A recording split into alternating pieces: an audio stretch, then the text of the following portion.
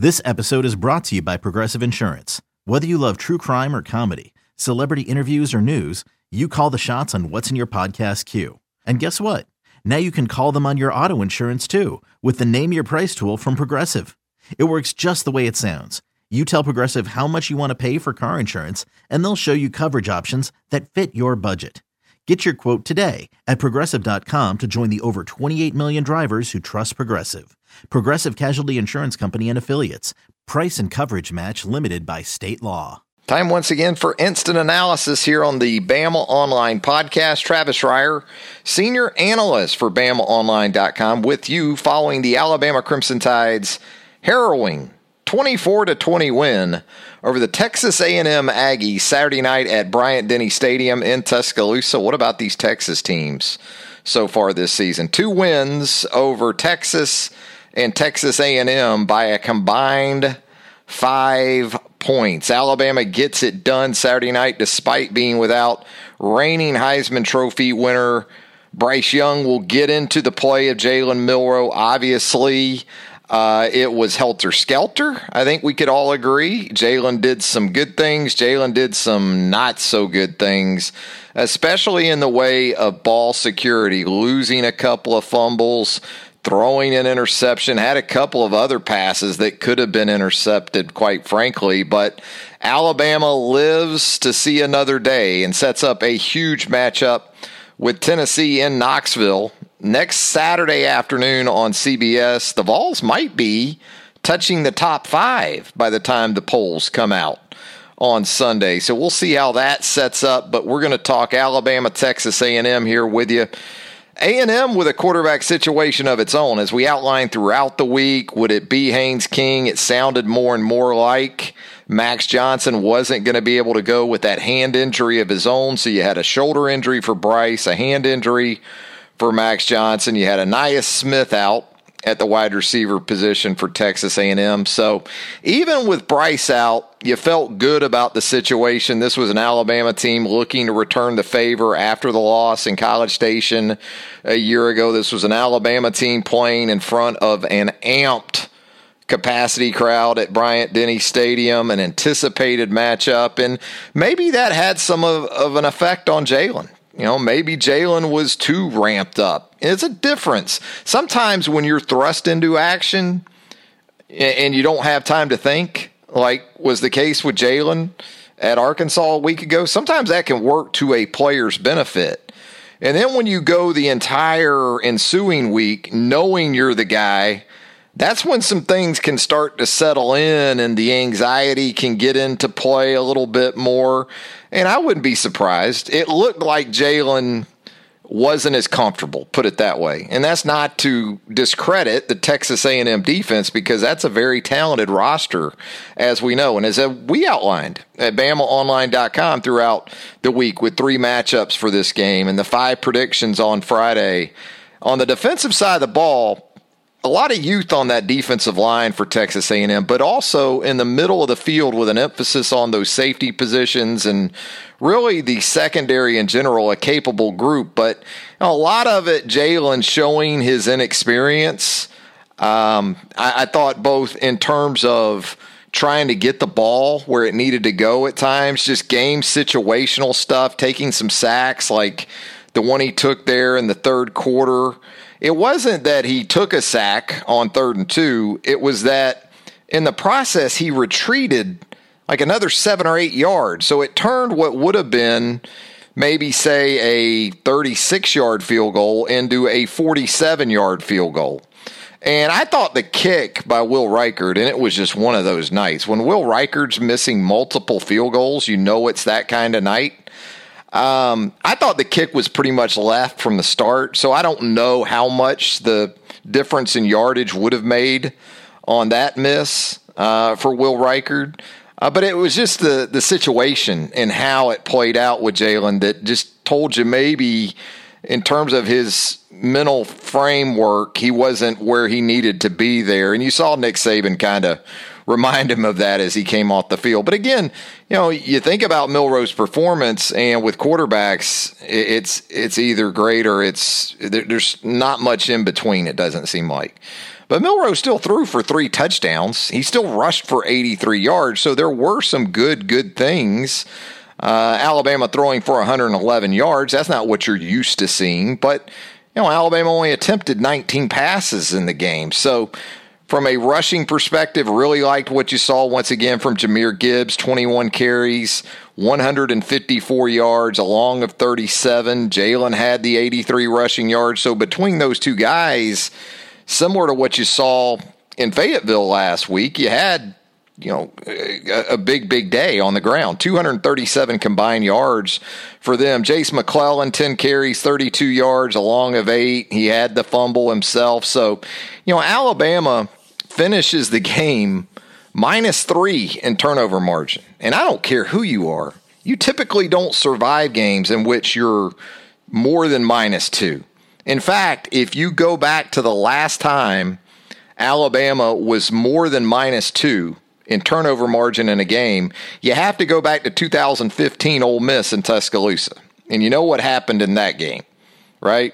Ole Miss got the win for the second straight season in the series. So that's the outcome you can kind of expect when you're more than -2 in turnover margin. And we talk about Will Reichard missing 2 field goals in the game. And the 35-yarder there in the fourth quarter, that was essentially a game ender because that would have put Alabama up 27-17. And with a 10-point lead there, you feel a little bit better, a great deal better, I would say. And even in that scenario, the potential was there for Texas A&M on the last play of the game to still be taking a shot to either tie the game or maybe go for 2 if they get in there in a 27-26 game if it had played out that way. But very much an up and down performance for the Alabama offense.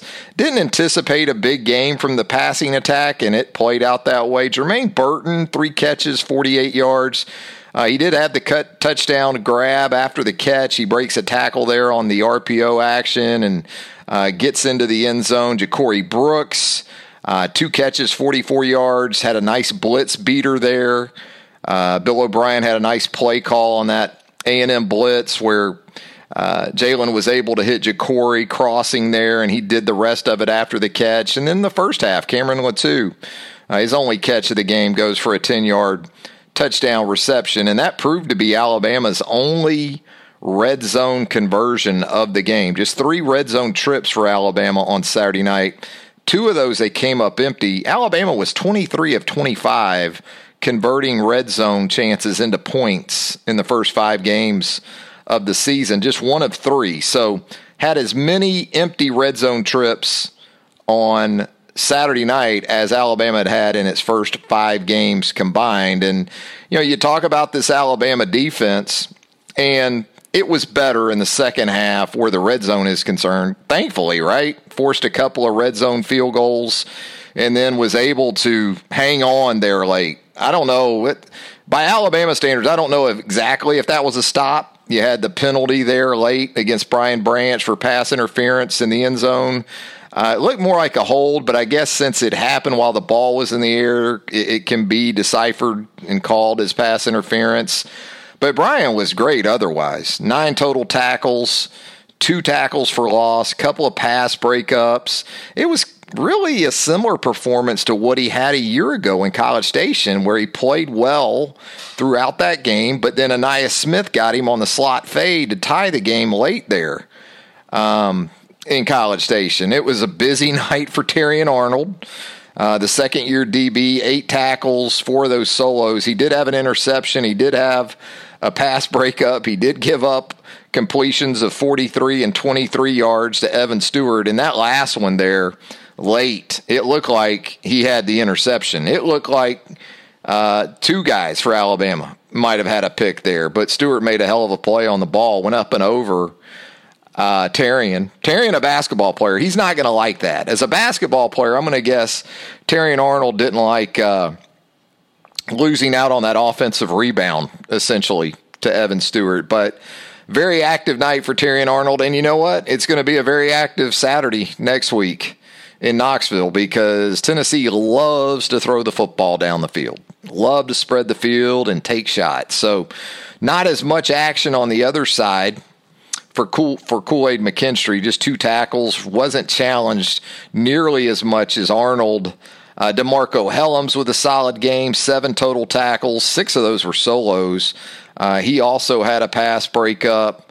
Henry To'oTo'o with 6 tackles. Byron Young, a really good game on the defensive line with 6 tackles. And you saw some hands and passing lanes up front, something we really hadn't seen in the first 5 games of the season. Byron had one of those. Jaheim Otis had one of those. So good to see the big guys getting some hands and some passing lanes as well. And so Deontay Lawson, of course, gets the start at weak side linebacker because, as we learned post-game from Nick Saban, Jalen Moody out with a bruised kidney. Jordan Battle with 3 tackles. You know, we wondered going into the game, what will Anderson's effectiveness level be? We figured it would be high, especially after he did not have a tackle for loss in the loss to Texas A&M last season. Well, Will did have a tackle for loss there with about 6 minutes to go in the fourth quarter, but it was the 8 quarterback hurries that just jumped off the page. And so when you talk about quarterback hurry performances in Alabama football history, that's up there with the late, great Derek Thomas, which, you know, statistically back in DT's day, these weren't as official like quarterback hurries, even sacks back in DT's day on the college level. So, and Will was certainly impactful in the game. I thought the cheetah package had its moments. It was interesting late in the game when A&M's on that final drive. I expected Pete Golding just to bring 5 on pretty much a snap-by-snap basis. And there was a little bit of that, but not overly blitz happy. You know, you've got Braswell in there. You've got Will Anderson in there. You got Dallas Turner in there. And you think, look, these guys ought to be able to get home. And while they didn't always get home, there's no doubt, 14 quarterback hurries, they were certainly in the neighborhood. And of that total, of those 14 quarterback hurries, 12 of those came from Anderson, Braswell, and Dallas Turner. So you look at this game also, special teams you knew was going to be a big part of things. You wondered about kickoff coverage for Alabama because Devon Achane had taken one back 96 yards in that win over Alabama a year ago. Alabama kicked it to him once on Saturday night and did a good job limiting him there on the opening kickoff, I guess it was, to a 13-yard return. Jalen Preston also returned a couple of kicks because Alabama, I think, wisely opted to kick the ball to Preston instead of Achane. 2 returns for 32 yards, 16-yard average. And there was a moment there in the first half. You had the touchdown. I think it was Latou's touchdown maybe. Or maybe no, I think it was Burton's catch and run for a touchdown. And then you had the unsportsmanlike conduct on J.C. Latham that was put on the kickoff. So Reichard kicks off from the 20, but Alabama does a very nice job in coverage in keeping Preston to about the 30-yard line. Punt returns for Kool-Aid McKinstry, not a factor for the first time in a while. Kool-Aid just 1 return for -2 yards. Jahmyr Gibbs on kickoff returns. 1 for 19. James Burnip, solid throughout the game, I thought. 4 punts, averaged just under 42 per punt. 2 of his were downed inside the A&M 20-yard line. But the biggest surprise of the night had to be Will Reichard. And understanding 47 yards is not a chip shot, and he had made a 50-yarder earlier in the game. So don't forget that either. A 50 for Will Reichard that was absolutely perfect. He hammered that kick there late in the second quarter. But he misses from 47 in the third. The biggest surprise was the miss from 35 in the fourth because everything looked really good. Snap from Nealon Hibbett, hold from Burnip. Just the kick stayed out a little right on Will. And that's the first time Will's missed multiple field goals in a game since his very first game at Alabama. He missed 2 against Duke. Went 0 for 2 against Duke back in 2019 in that opener in Atlanta. And we hadn't seen that from him as far as multiple misses again until Saturday night in Tuscaloosa. So Alabama gets it done. It didn't feel like it maybe at times, especially down the finish. Alabama on third downs in the game, just 5 of 14, came up a yard short of 400 total yards. Plays were very close, 72 total plays for Texas A&M in the game, 70 plays for the Crimson Tide. Key players in this game that we spotlighted and highlighted throughout the week. Devon Achane at the running back position, again, in addition to the return game for the Aggies. Devon Achane, 16 carries, 62 yards. He had a long run of 15. That is a stat line you can live with if you're Pete Golding. And then when you combine it with the fact he caught 4 balls for just 5 yards, 20 offensive touches for 67 scrimmage yards for Devon Achane, that's certainly an acceptable total if you're the Alabama defense. Again, where you were hurt was Evan Stewart. And you knew this guy was very talented because you knew Alabama had been very involved with him, or at least involved with him in the recruiting process. A 5-star prospect, and he certainly looked like it. He was targeted 18 times, which tells you how many times Terrion Arnold was in coverage, because it seemed like most of those targets, it was Terrion Arnold who was in coverage for Alabama. But Evan Stewart, 8 catches, 106, had that long of 43 that we talked about. Moose Muhammad, the third, 6 catches for 64. And you still had some penalty issues for Alabama. And we talk about the end of the game with Branch and the pass interference. Well, you had a holding penalty on Terrion. You had a face mask penalty on Terrion. You had a couple of unsportsmanlike conduct penalties. The one on Latham, and then, it was tough because Burton had taken a couple of shoves from Denver Harris into the sideline on the A&M side of the field. And of course, when he goes to give it back, he gets flagged for it. The problem for Jermaine was he was giving it back while an A&M staffer had jumped between Jermaine and Harris. So it just amplified the look. And the flag is coming when that's the case. So we heard from Nick Saban post-game. We'll see what this next week brings us. Heard from him on the CBS broadcast. He alluded to the possibility of getting the quarterback back, not a quarterback, the quarterback in Bryce Young. And, I think we all already knew this in watching Bryce over the course of 20 starts these last 2 seasons, that no one raises the play of everyone around him like Bryce Young on this football team. And that's not a knock on Jalen Milroe. I think in some ways you could say the people around Jalen Milroe on Saturday night didn't help elevate Jalen's play. And not just on the offensive side of the ball. There were opportunities on defense in the first half. Yes, Jalen made some mistakes that you simply cannot make.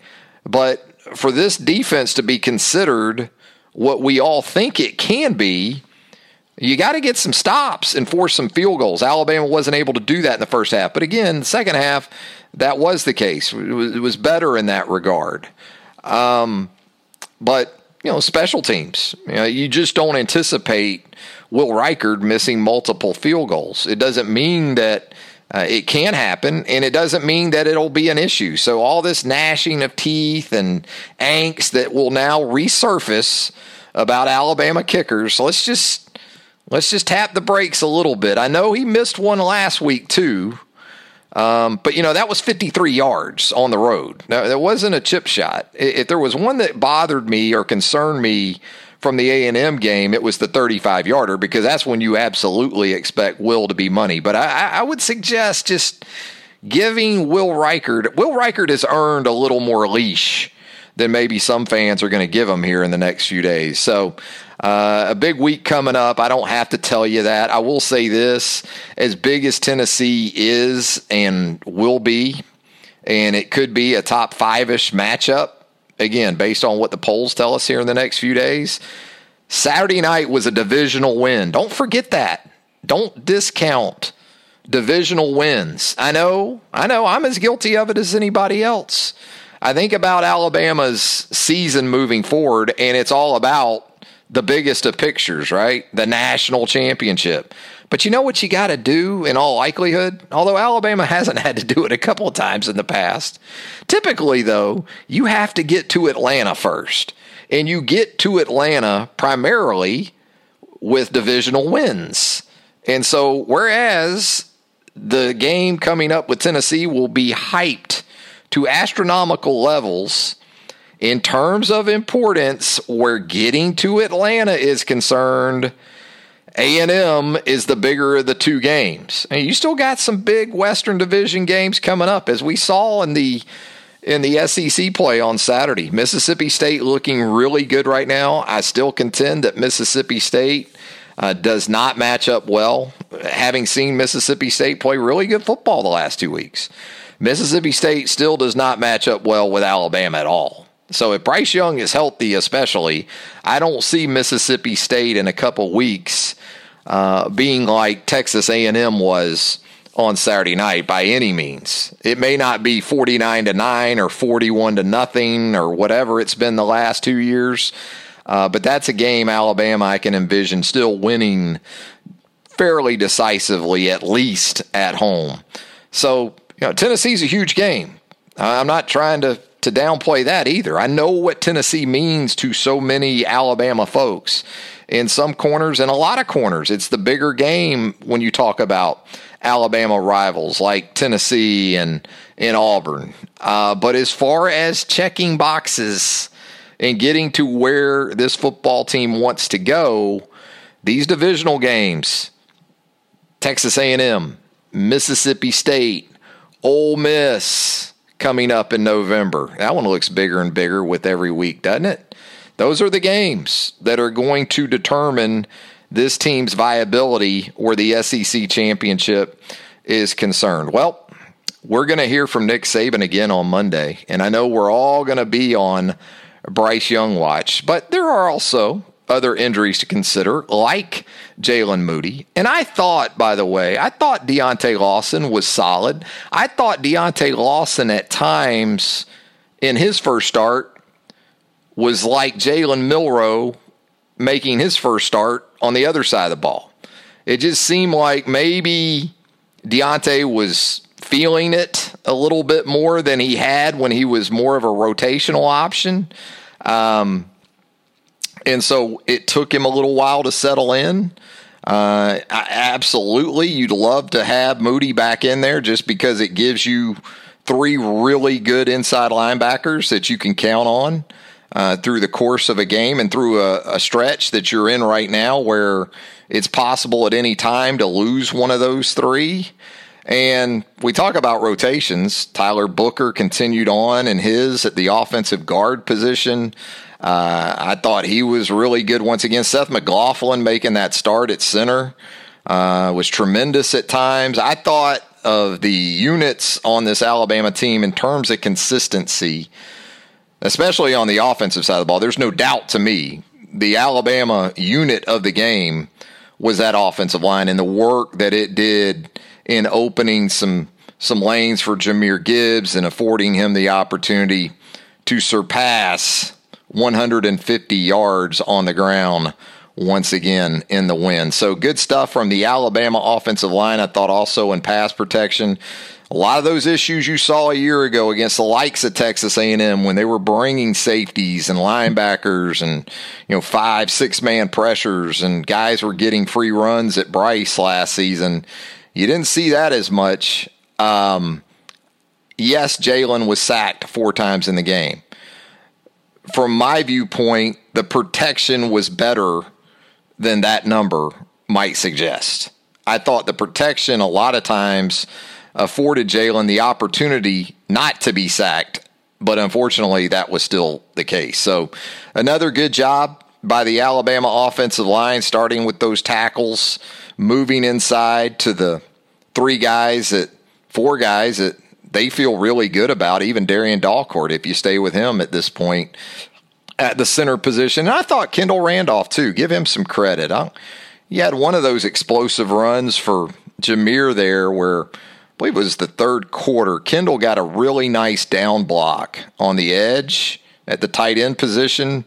And then you had McLaughlin, who is exceptional at pulling, coming around to lead the way for Gibbs. That was some pretty stuff there in the second half. Not so pretty early AM on a Sunday, but I hope you have enjoyed the podcast nonetheless. And again, we're going to have continuing coverage. You saw Alabama on the commitment front, a 2025 of note. That news is waiting for you right now at BamaOnline.com. Our site publisher, Tim Watts, recruiting analyst, Hank South, an absolutely monster recruiting weekend in Tuscaloosa, not just in terms of finishing up this 2023 class, but 2024, and again, a commitment from a very, very notable 2025 prospect here over the weekend. So we're going to have all that for you. Of course, Charlie Potter's going to have a ton of team coverage for us over the next couple of days and into Tennessee week. Kirk McNair, much the same. Myself, we're going to have you covered front to back, up and down, all around there at BamaOnline.com. Once again, we thank you for joining us here on the Bama Online Podcast. If you haven't subscribed to the podcast already, we certainly hope you will do so. And while you're there, if you'd leave us a rating and a review, that would be greatly appreciated as well. Travis Reier, thanks again. And until next time, so long, everybody. Now streaming on Paramount Plus. You ready, Bob? Well, all right. Audiences are raving. Bob Marley is electrifying. It's the feel-good movie of the year. You dig? Bob Marley, One Love. Rated PG-13. Now streaming on Paramount Plus.